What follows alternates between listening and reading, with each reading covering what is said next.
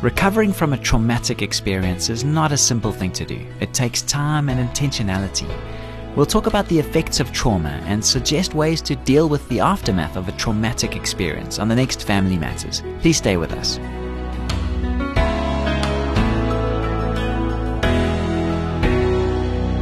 Hi, I'm Graham Schnell for Family Matters, where we offer practical advice from Focus on the Family.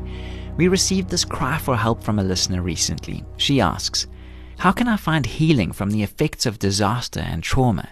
Over the past month, our community has been devastated by a terrible flood. The impact to my family has included the loss of our home, interruption of work and school, loss of income, physical deprivation, and overwhelming anxiety about the future.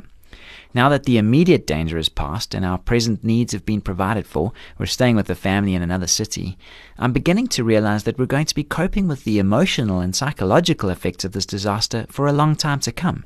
Can you help me get a handle on that process? Well, our thoughts and prayers are with you and your family. It won't be easy to pick your way through the aftermath of this heart-wrenching experience, but you can take an important first step in the right direction by making sure that your expectations are realistic. Bear in mind that a disaster is a disaster. There's no quick and simple way to recover from the wounds and losses you've sustained. It's one thing to deal with the normal strains and stresses of life, but the very meaning of the word trauma can be summed up as too much too quick. So keep your head on straight and be patient with yourself. It's likely that the events of the past several weeks have pushed you beyond the limits of anything you've ever had to endure before. If you feel overwhelmed, remember that your reaction is normal. Your case is not hopeless, but it's going to take determination and perseverance to get past the pain and devastation that seems so paralyzing and all-encompassing at the present moment. The human spirit is amazingly resilient. Most of us stand a pretty good chance of being exposed to some kind of trauma during our lifetime, whether directly or indirectly. By the same token, most of us have a remarkable ability to survive, adapt, and respond. Time eventually heals most wounds. In most cases, the process of adjustment takes place over a period of about 3 months.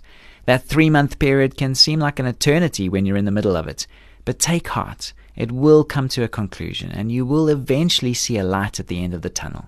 Meanwhile, there are some practical things you can do to keep the ball rolling in a positive direction.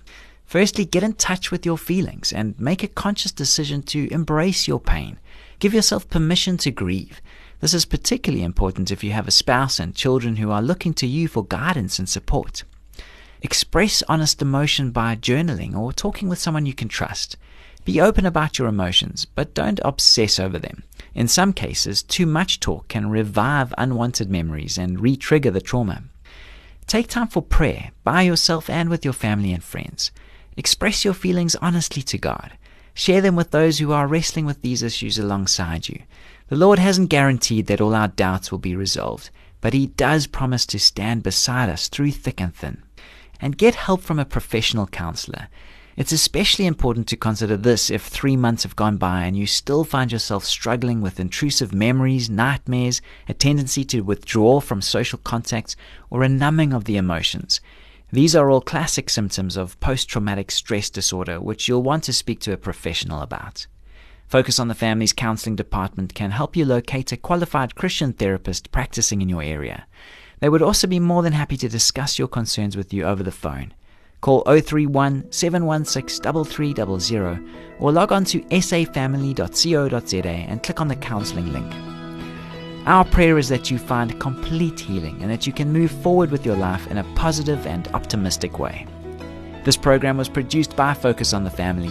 I'm Graham Schnell, inviting you to join us again for the next edition of Family Matters.